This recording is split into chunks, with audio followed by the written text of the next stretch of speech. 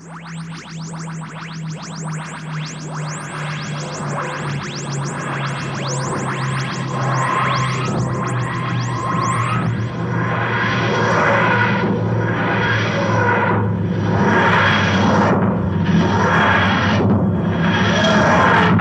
and welcome to the Who's podcast with me, Phil.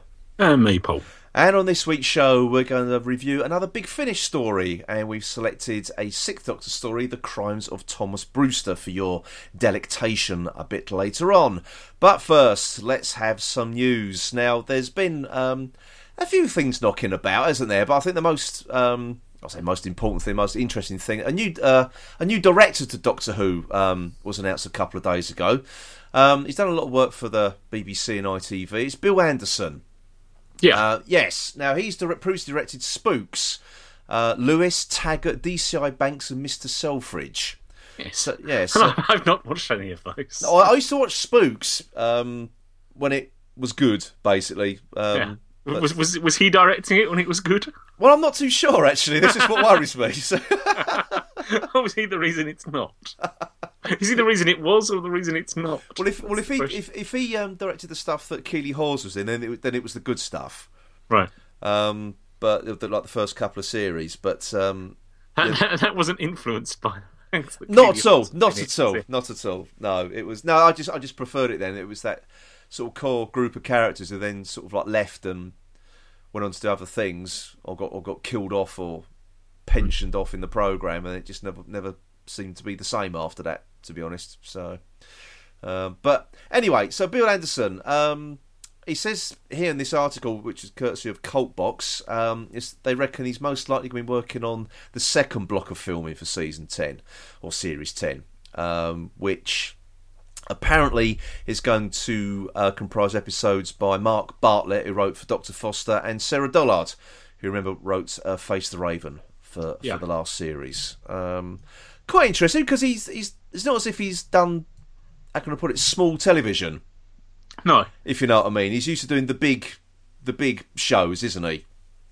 Yeah. So he's got some experience under his belt. But obviously, this appears to be his first sort of sci-fi helmed series, so it'll be interesting. The most interesting thing about this actually is the fact that it seems to have been that it was confirmed on the online CV of Pearl Mackie. Yes, indeed. Now, I wonder how that went down. Well, that's the problem these days. These agents, they just get it out there, don't they? Yeah. Really? There's no holding back. The agents just seem to be a law amongst themselves when it comes to just announcing stuff. I mean, that's how we found out things previously, haven't we? People, it gets in their listings, doesn't it, on their websites? So, we've worked with so-and-so on... Yeah, oh, right, okay. Yeah. Or you found out what they're coming up in, and sort of like, oh, that means they're not in Doctor Who anymore. Yeah. We found out that way as well. So, but I know I did post this up onto our Facebook group today, actually, the day we were recording. And one of our followers said, well, still no other female directors, which they've got a point. Because every time there's an announcement, there's not another female director, is there? No. So I don't know if even the word female is probably the right way to it. I'll just say woman director is the... I mean, the only thing on that is you don't know. I mean, the ones that they'd be interested in doing it, in asking to do it, may have turned them down. Well, exactly. I mean... No one's... Just because there are no women doing it, just doesn't mean that there's no women been asked. Precisely. We don't know exactly what's going on behind the scenes. And everyone's just saying, they haven't asked any women directors. Well, we don't know that. We honestly do not know that. So, but anyway, I mean, obviously there's going to be more to be announced over the next few months. So you never know. You never know who might crop up. Yeah. So watch this space, everybody. Now, watch Pearl Mackie's CV. Good point, actually. Now, although I suspect she's been told that doesn't happen again. I would think so. Now, just a quick one, really. If you're into comics and Doctor Who comics, I must admit, I'm not. I haven't read any of them. Have you, Paul? A silly question. No, it's exactly... Well, there's going to be a Doctor Who Comics Day on Saturday, July the 9th. Now, it appears there's going to be events all around the country, by the sounds of things. So I think there's ones I know. There's one in London. There's one in Birmingham. There's Edinburgh, the USA. It's Japan even. It's going to be across the globe, really. And I don't. I'm sort of assuming this is an annual event. I must admit, this one has passed me by. No, yeah, I don't know, to be honest, whether it is or not. No. It says it's the third annual one, but it's the first I've actually heard of it. So, absolutely no idea. But apparently, this is all leading up to a big Doctor Who comic story that's coming out, Supremacy of the Cybermen, which is going to feature the 9th, 10th, 11th, and 12th Doctors, by all accounts. So if that doesn't pique your interest, I don't know what will. It hasn't really mine at the moment. No, but you can understand that in this year with not much TV stuff that, Yes. pushing this as well. So why not, really? For people to get their fix. Yes, indeed. Why not, indeed? Yeah, it's a bit of an odd year, really, isn't it? Yeah. It's very, very odd. I mean, we're killing time, aren't we? Yes. And it's dying slowly. It is. We're killing time by doing news items like this. So. Anyway, on to the next bit of news. Now some more awards news, or awards nomination news, I should say. The nominations for this year's TV Choice Awards have been announced, and Peter Capaldi has been nominated for Best Actor. Now, he's up against Tom Hiddleston for The Night Manager, Cillian Murphy for Peaky Blinders, and Jim Carter for Downton Abbey. And the ceremony will take place at the Dorchester on Park Lane in London's glittering West End on Monday the 5th of September. And Doctor Who has also been nominated in Best Family Drama. Okay, but that's up against Call the Midwife, Casualty and The Durrells. Okay, so I think the last time Doctor Who won that award was in 2013. Yeah. So there we go. You've only got a limited time to vote. Yes, voting closes on the 8th of July. So if you want to vote for Peter Capaldi and Doctor Who, then go to the TV Choice website where you can still vote. But you've only got a few days left. So, providing you've done the right thing and listened to this podcast as soon as it's arrived. Well, of course. And as you know, Paul, we have a legion of listeners who do that every week. Yes. They sit in the corner shaking until it comes. Till they get their Who'sy podcast fix. Yeah, right on. Okay. Now, Stephen Moffat, talking awards news, he's to receive an honorary doctorate from the University of the West of Scotland. Okay. Now, it just says here that the Professor Craig Mahoney, who's the Principal and Vice-Chancellor of the UWS, to give it its acronym, he goes on to say, Stephen is quite simply one of the country's greatest screenwriters, and through his work on both the small and big screen, he has brought joy to millions of viewers worldwide. He's a further example of success from a wonderful town of Paisley and a long line of truly successful people brought up in that town. Stephen is a great role model for anyone, not just our students, and demonstrates that your path in life will be determined by your own passion for the things you believe in, and that anyone can have success if they work hard. Stephen is a hugely deserving recipient of this honorary doctorate, and we're delighted to honour him in his hometown. Okay. Now that's actually going to happen today, actually. Tuesday the 5th of July. How about that? Well, I said that the day we recalled, which was Monday a minute ago, and I just ruined the magic by saying today, Tuesday the 5th of July. So I've ruined the magic, Paul. What? Oh, that's it. We've lost all the listeners now. It's a bit late to worry about that. That's it, Paul. The magic has gone. I'm leaving. The only magic we've had is made listeners disappear. Oh, God. Yeah, but magic tricks, though, they make them come back again. I was going to say. Yeah. That bit we haven't worked out yet, No, exactly. No, we're no... oh, God. Yeah, we're no Siegfried and Roy, are we? Well, oh, no, I'm about to be mauled by a white tiger now. So. Yes.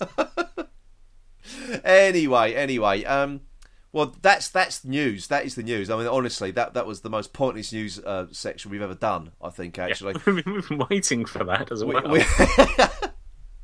Oh dear. So anyway, let's make it even more pointless. Let's have some Omega's Tat Corner. You pester me with trinkets! Now, this item of tat was brought to our attention by one of our listeners, or probably our listener after this, actually, John Michael Lindsay.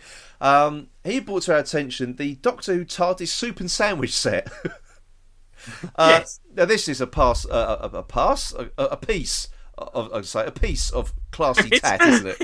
I'll take a pass, actually. I thought you was taking the piece there. I'll pass off. No, this is a piece of classy tat, isn't it? It is. I mean, actually, it's fine in itself, I think. Well, I don't. Other than the cost. Well, yeah. I mean, the soup bowl's okay. The sandwich plate, I think, is disgusting. Yes. To be honest, it is the most awful piece of art I've ever seen. It's placed onto a plate. But yes, you can buy this from Amazon.com. It doesn't appear to be available in the UK, unfortunately. But this is going for the price of $38.95. Now, that is for a soup bowl and a plate. Let's get this absolutely, straight here. Okay, it might be officially licensed by the BBC. It's ceramic and is beautifully illustrated and comes in a handsome gift box. And it's the ultimate accessory for any Doctor Who fan. Yeah, it's not worth $38.95. Not by any stretch of the imagination. No. No. Not at all. No, I can't understand. Yeah, have you read the product description? I was just sort of looking at it, yes. Yes. Would you care to read it, or shall I? Serve your guests chips and salsa. But that's... or your favourite party dip, but no, you're selling it as a soup and a sandwich. Exactly, and that's only what you can use it for. Oh, it's just, I don't know, serve your guests soup and a sandwich. And look at their little faces drop. But then it goes on to say, or enjoy a soup and sandwich just like the last of the Time Lords. Now, I've never seen the Doctor use this in the TV show. It's quite honestly a sham. It's an absolute sham. Well, this is obviously what happened as Gallifrey fell, wasn't it? Well, obviously, the soup and the sandwich out. Well, it's got 2 reviews on Amazon as well. Actually, the second one is cute as can be, just as pictured, and much better price online than the store I first saw it in. How much was it in a store? It is, yeah. That's an interesting one. Good God. But the first review, which is titled "Wonderful for a Fun Lunch," actually. That's how you're usually titled as well, isn't it? Oh yes, I'm. Oh dear. I'm also fantastic for a perfect picnic as well, actually. And cute as can be. Well, I've been officially voted the podcasting's sexiest podcaster, which was voted for by Badger Baiters Monthly, actually. So, now the first one, the review here says, from the picture I thought the plate was rounder and smaller. So when I got it, I was surprised and delighted to see it was much bigger than I expected. Well, that's what makes me a fun lunch. It's oblong, again, fun lunch, and there is a bit of an indent for the bowl to fit in to help it not slide around when carrying it. I can see using this for my lunch or as a platter for a party. I really love it. It's fun and functional. Yes, okay. Well, I hope you have a fun and functional lunch one day. Wherever you are. Hopefully that person will now come and review our podcast. Because they're easily pleased. Obviously they are. Oh dear. Well, obviously, Paul, we're the ideal dinner guests, aren't we? I mean, Yes. Great for breaking the ice at parties. And we also have a small indent so we don't slide around.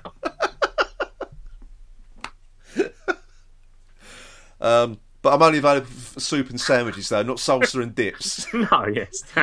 Yes, we'd be mis-selling ourselves if we did that. Exactly. I'm strictly a soup and sandwich man myself, so there you are. Oh, God. Right, okay, well, that's it for the news. That is it for Tat Corner, thank God. So coming up next is our review of the Crimes of Thomas Brewster from Big Finish. So for another week, then, that was the news.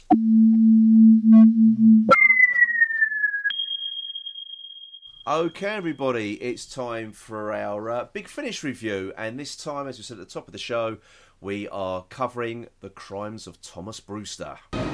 Latest news on Japanese toy robot terror. Read all about it.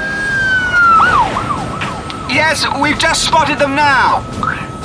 Yeah, heading west in a high-speed patrol boat.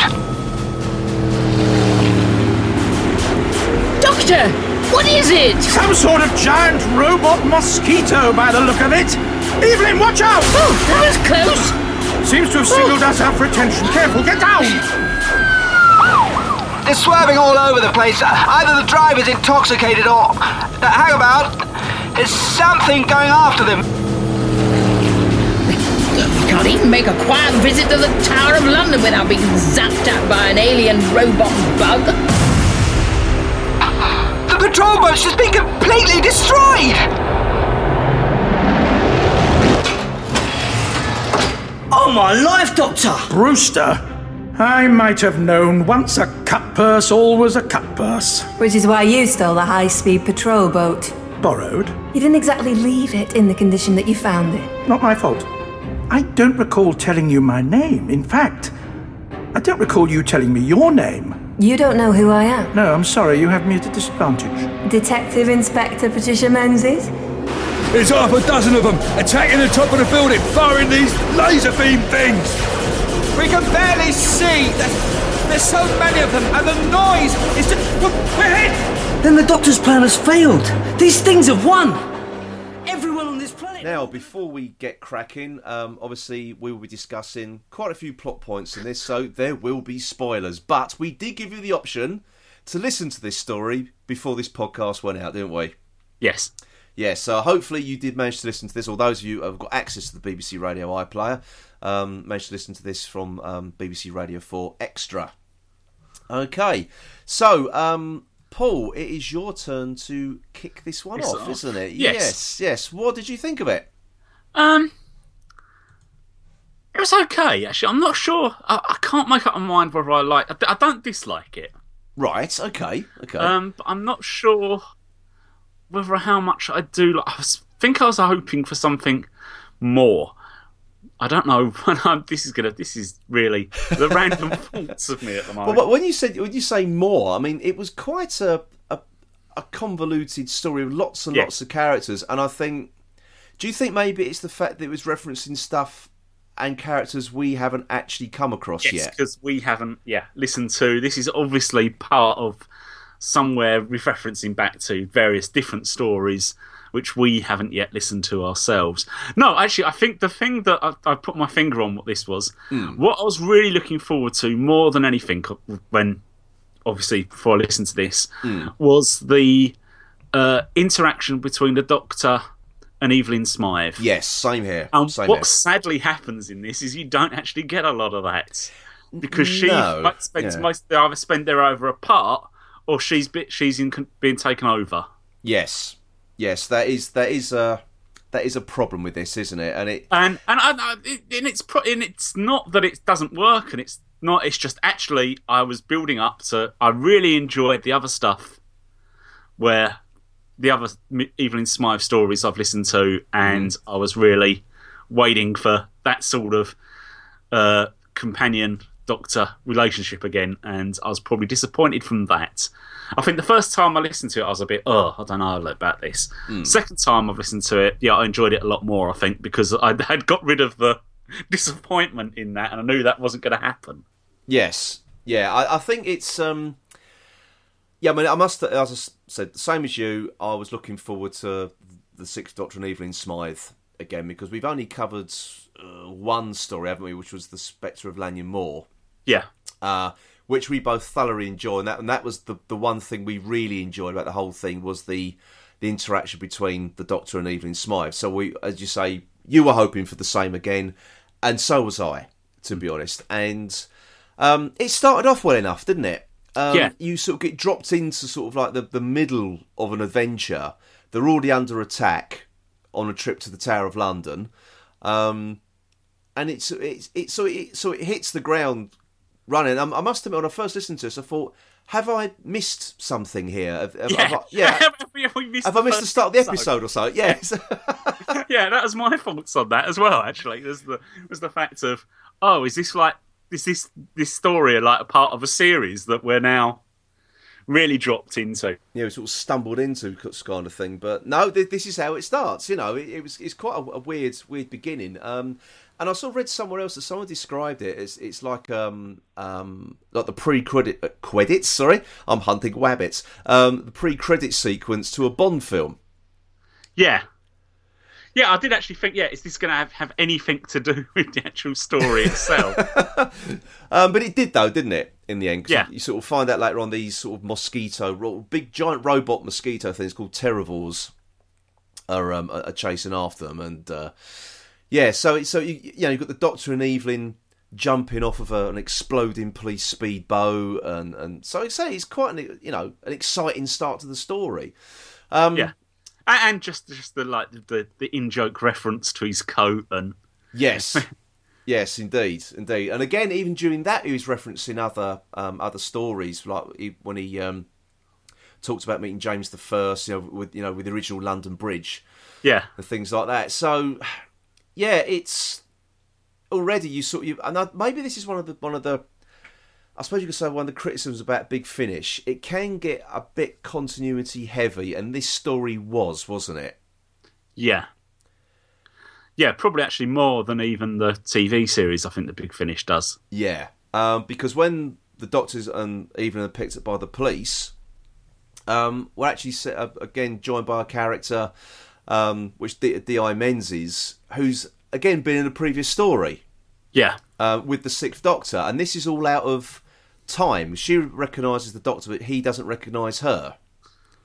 So it's again, we're sort of like dropped into it, and then she's explaining it all to Evelyn Smythe, isn't she? Yeah, about how she's met the Doctor before. Because they're sort of like saying, well, has he had some work done?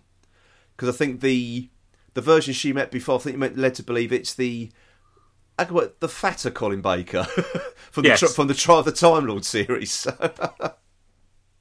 So, and he was chattering with Charlie Pollard as well, wasn't he? Yeah, I'm sort of led to believe. So, so it does sort of already. You're sort of like, oh, hang on a minute, you've got to sort of pay attention really to those little bits and pieces. And then you've got obviously the title mentioned Thomas Brewster, who's also from a previous story, yes, but a different previous story. The Haunting of Thomas Brewster, which had the Fifth Doctor in it. Yes. Yeah, so it's all very, very convoluted. It really is. It is quite good, though. I mean, it does sort of explore the Doctor and time, how time would interact with him and how he wouldn't know what's going on. And also, you also then get the Locusts who are also have known him from a different story, different from the past, apparently, or his future. And yes, indeed. I just like the fact that when they're saying to him, "Oh, it's that because it all becomes can that cause problems in time?" He goes, "No, I just don't like to spoil the fun." Yeah, exactly. I did like that response. Actually, it was sort of. I did like the sort of that going back to the chase at the beginning. It was the Doctor giving a running commentary on the sights as they went past. Yeah, it's like a tour bus. Yeah, wasn't it? that was a nice little touch. That I really like that bit. But then, I mean, what did you think to the Thomas Brewster character? He's played by John Pickard. Now, I've only known John Pickard from. Do you remember 2.4 Children? Yes, that sitcom. He was the son. Oh, right. In that. He didn't really convince me, to be honest. I thought he was like the story's named after him, but I found him to be a bit of a weak link. Yeah, there wasn't really a lot, not charismatic, or wasn't really even the sort of artful dodger sort of character he was expecting either. No, I mean he's from the Victorian era. And apparently during the Haunting of Thomas Brewster, he asked to be left in modern day Earth. Yeah. Which is where this sort of story joins him. But I can't quite... And he's going... And that's the other thing as well. He's calling himself the Doctor. Yeah. as well. So, and you've got. I mean, that sort of worked though from a point of view that you weren't quite sure. Well, it worked. I think it worked for us because we'd never heard the character before. No, well, or actually, we just didn't know. I mean, at that stage, we also didn't know where it was going, did you? And also the fact that he was wearing Edwardian clothes, sort of, was just. I think they actually got that quite well done from the first. Probably about half hour, wasn't it? You weren't sure. Well, Edwardian clothes and fair hair, and the Doctor was thinking, "Is that me?" Yeah. I.e., the Fifth Doctor. Yeah. So yeah, you had those sort of seeds of doubt planted in your mind. You know, is this really the Doctor? Why is he basically sort of trying to get arms? Really, why has he got this huge cache of weapons? Why is he trying to buy machine guns and stuff like that? So there is that. Even the Doctor's doubting. Could it actually be me? Yeah. You know. So I liked that the aspect of it, but it just sort of, for me, just kind of unravelled a little bit once Thomas Brewster announced himself. Yeah, it was better when you didn't know whether he was going to be the Doctor or not. Yeah. And if there's any way they could have kept that, I suppose they couldn't. I mean, I suppose at the point where they meet, it would have been it would have taken it too much to have believed for him not to. Yeah, I mean, I've got to be honest. I can't really imagine why. Because I know he's got like a small army, the people he's recruited to his cause. I cannot, for the life of me, understand why anybody would. Because as you say, because he's not charismatic at all, is he? No. Well, I suppose once he'd got them there, I mean, if he was just basically abducting tube trains, weren't he? So once he'd got them there, they got taken over straight away. Basically, so, yeah, that's what he was doing. He didn't necessarily need to be to actually get them to follow him, because by the time they knew what was going on, it was too late. Yeah. So, and again, that's quite I think was quite an effective thing, was using the tube train. Yeah. To sort of travel across the universe. To what's the planet called? Symbiosis or something, or something like that. And again, the actual thing about the planet itself was actually alive. Yeah. I thought was quite a good idea. I thought it was quite effective, to be honest. You sort of like, you actually walking on a living creature, and then sort of like to escape the the Terravores, they sort of like the planet sort of sucks them underneath. Yeah, and it did sound quite repulsive. It was like and sort of that smell was on the planet. It's like bile. Yeah, it's quite descriptive. I thought the script was very descriptive of what the planet was like. But yeah, and of course you've got the locusts who then inhabit in a symbiotic relationship, hence the name of the planet. And as you said, Evelyn gets taken over, and this is where it's sort of kind of, as you say, you lose that dynamic, don't you? Because she's split from the Doctor to begin with, and then she gets taken to the planet, gets taken over by the locusts, and it's not really the Doctor and Evelyn, is it? No, it's the Doctor and D.I. Menzies. Yes, it is. From then on, which actually I wasn't too bad. No. I think that was actually quite a good character, and I thought that worked really well in that. Especially you've got into the whole. I mean, you also had 3 different people at once in this story that are claimed to be the Doctor. Yes. As well at different points. Exactly, because all the way through this story, the Doctor isn't admitting to anybody he's the Doctor, apart from to Evelyn and Menzies. Yeah. Only because she's met him before. And then Menzies pretends to be the Doctor. You've got Brewster pretending to be the Doctor. You know. And I know that they're sort of trying to make some sense out of why Menzies, because she's from the Greater Manchester Police, and she's down in London, and it said, well, she's been called down because of her previous experience with individuals calling themselves the Doctor. But wouldn't you have thought that UNIT would have got involved? Yeah. At that point, really, wouldn't you? So they could sort of confirm his identity right there and then, to be honest. But yeah, but no, at least it did make sense, didn't it? It sort of make sense. And I have to say, also through this story, getting on to the other main character in this story, and probably actually the best character I think, or I enjoyed the most. All right, was David Troughton's portrayal of Raymond Gallagher. and I just loved his performance of that, and just more than anything, I loved his pronunciation of Smythe. Yeah, Miss Smythe. Yeah, just every single time he said it, it just made me smile. I mean, I must admit, I did find it a little bit sort of caricaturish of a gangster, wasn't it? Well, in this case, a South London gangster. Yeah. At that, because it's all sort of around sort of like Rotherhithe, isn't it? Yeah. I did find a little bit, not pantomime, but very sort of stereotypical South London gangster. But he was enjoyable, though. Yeah. I mean, just for what was a quite complicated story to that extent, he did provide quite for a nasty character. Providing the comic relief was quite a because he was good way to do it. Well, he was all for offing the Doctor and Evelyn, because he'd sort of basically kidnapped the Doctor and Evelyn Smythe, because he thought that this Doctor was the Doctor that was causing all the trouble. Yeah. On his patch, as it were. So, but it come the end of it though, he wasn't really.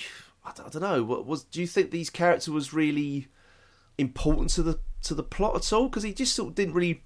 He got sort of like a gang together, didn't he? Then he didn't really do anything after that, did he? No, I think he was there for the comic relief bit, and which, as I say, is odd in itself, because obviously he does kill people in this story. Oh gosh, yeah.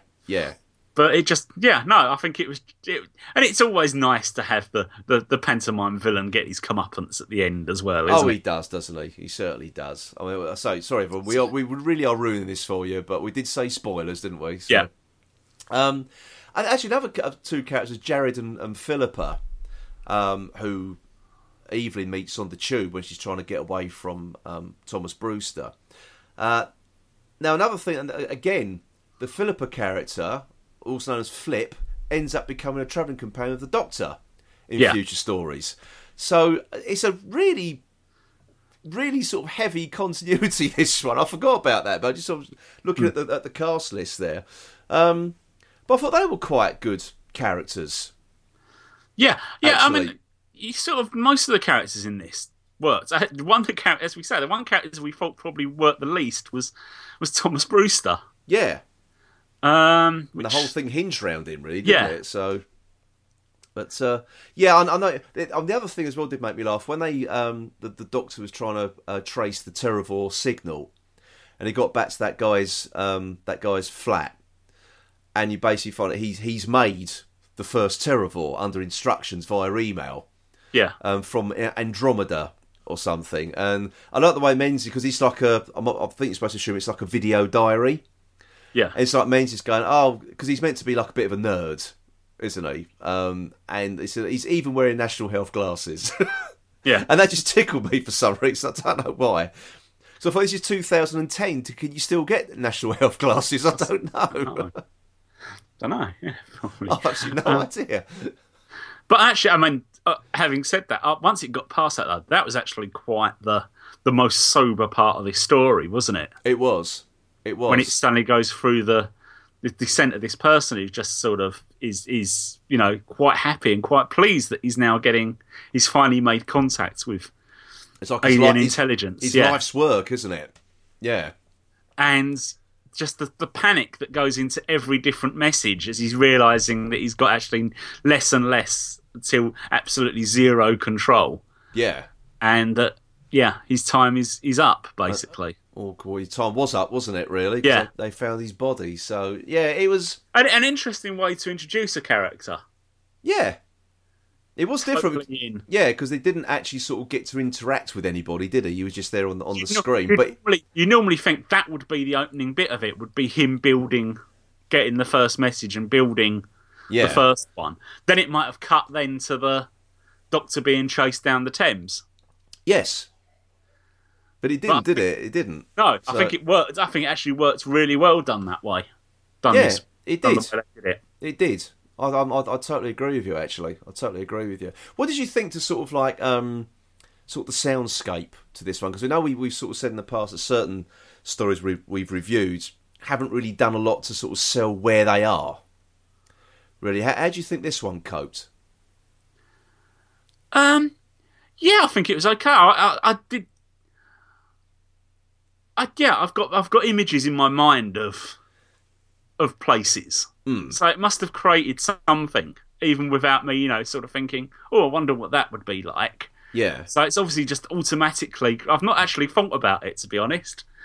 Well, maybe that's a good thing then. Which is because I've now. Yeah. But if you ask me, probably to describe the planet or to describe where Evelyn went to meet what she thought was the Doctor, I probably could describe that as I see it, as I pictured it. Yeah, I think suppose because it's set in London, it's image to me. Yeah, I mean, I think for us because we live in London, you can see the Thames, you can see sort of those sort of like places where gangsters would hang out in South London. You know, the sort of like those old sort of dockyards buildings. We've seen the Sweeney. Yes, exactly. But even if you take the sort of planet sort of thing, I mean, I sort of had this sort of image of this tropical sort of almost,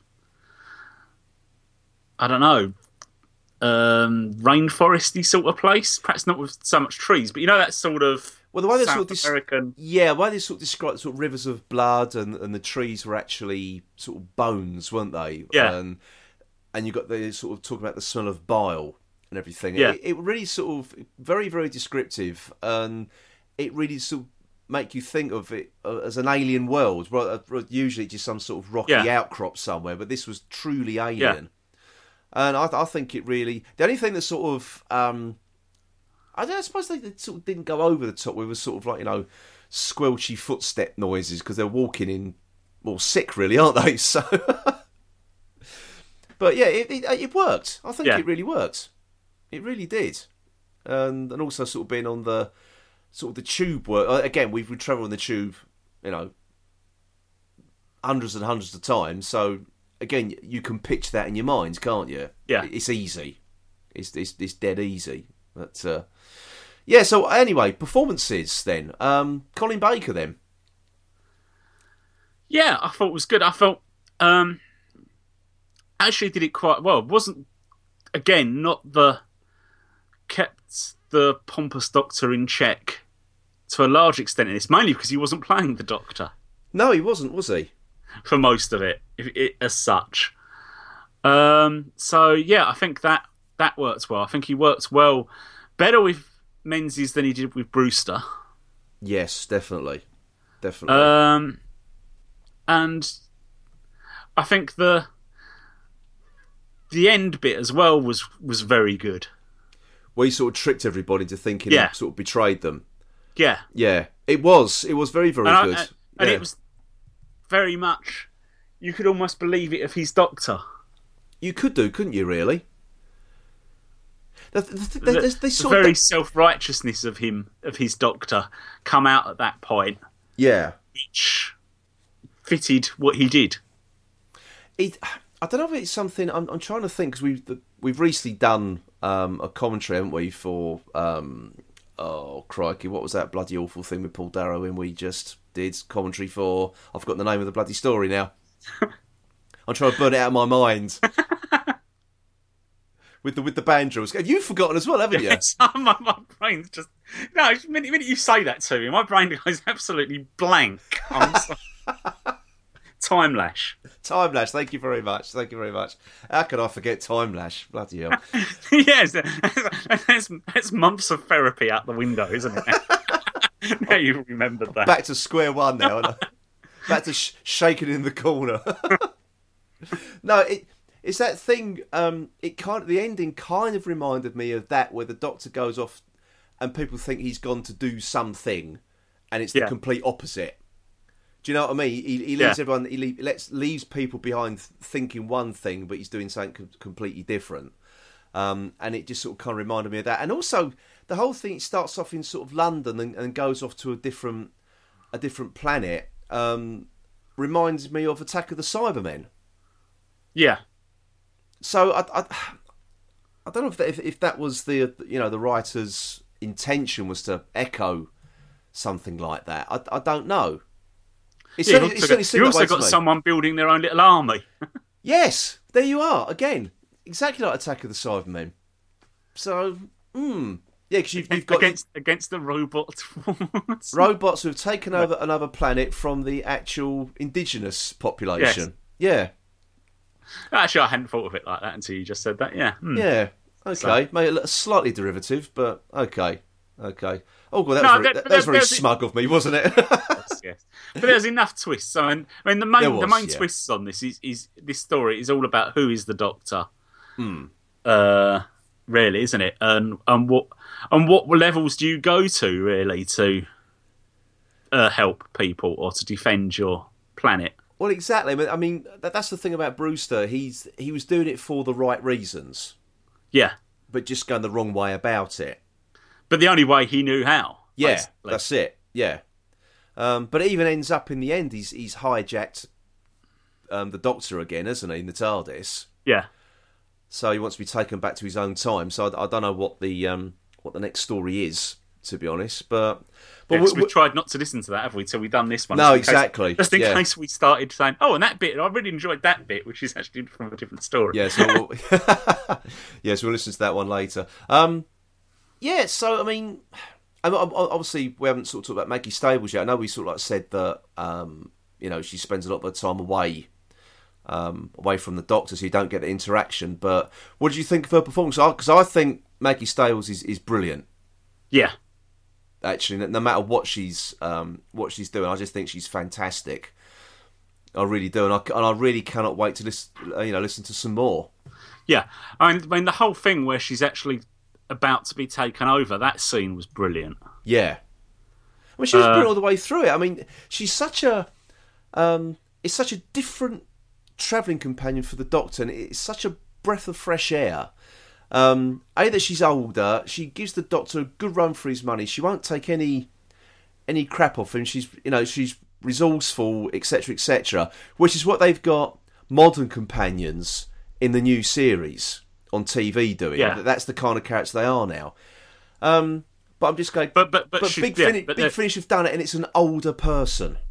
Yes, if you've got the Doctor, is quite Colin. I don't know if he'd work with any other Doctor than Colin Baker's Doctor, because he's quite a pompous, self-important Doctor. Yeah, and having the older companion that can actually basically tell him he's being an idiot yes, works. Yeah. Whereas I don't think if you'd had the younger companion telling him, it would just sound. Well, yeah, you end up back to sort of Perry and the Doctor bickering, wouldn't you? Yeah, it'd sound like the younger companion was whining.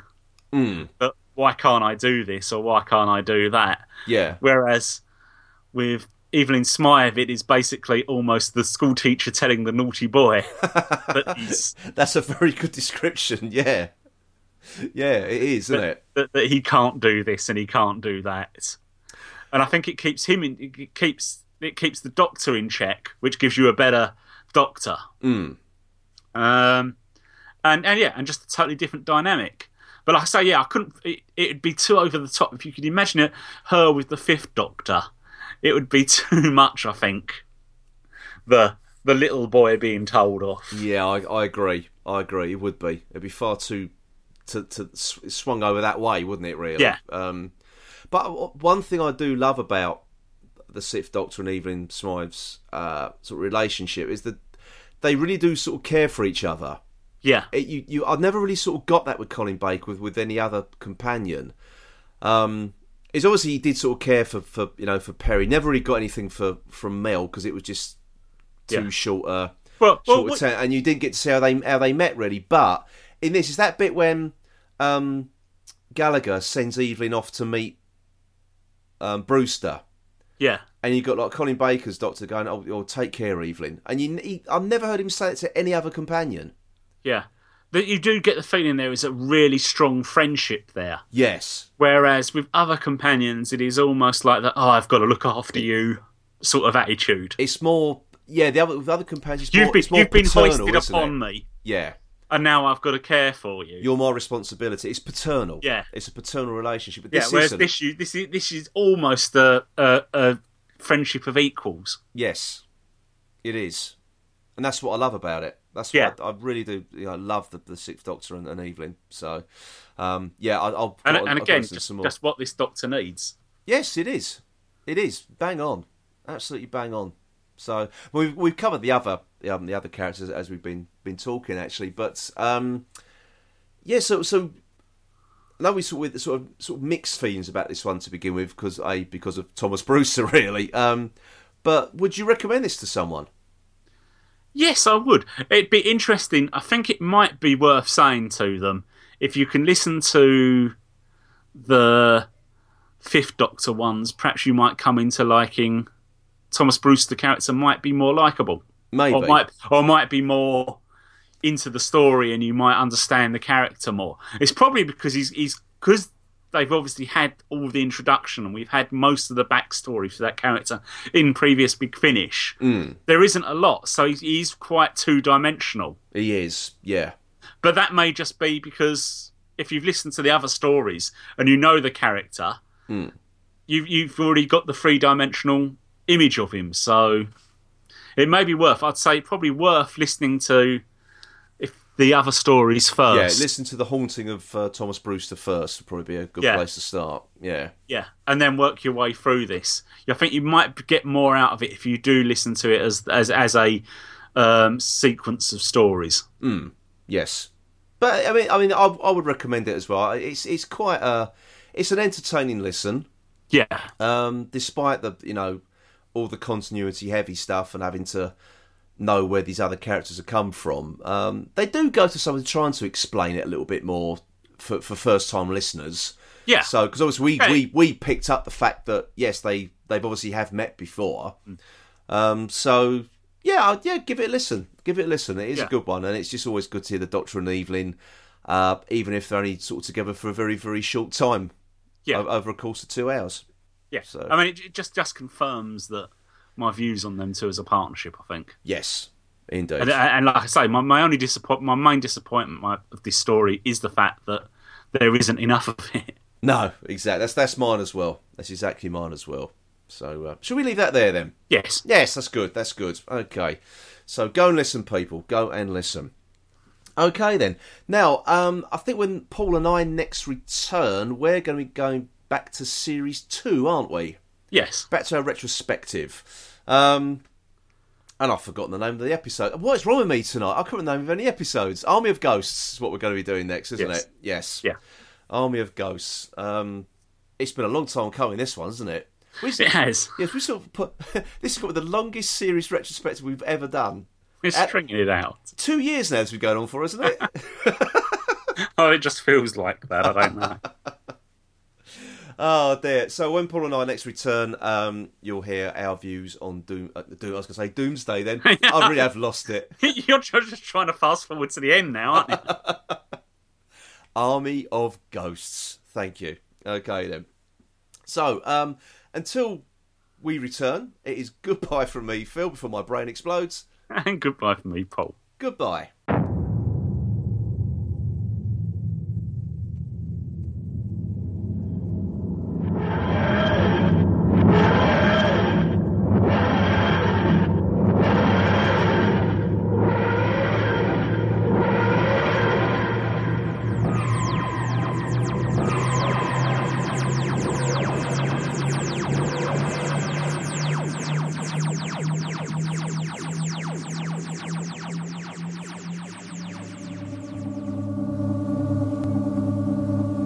Listening to the Who's He podcast.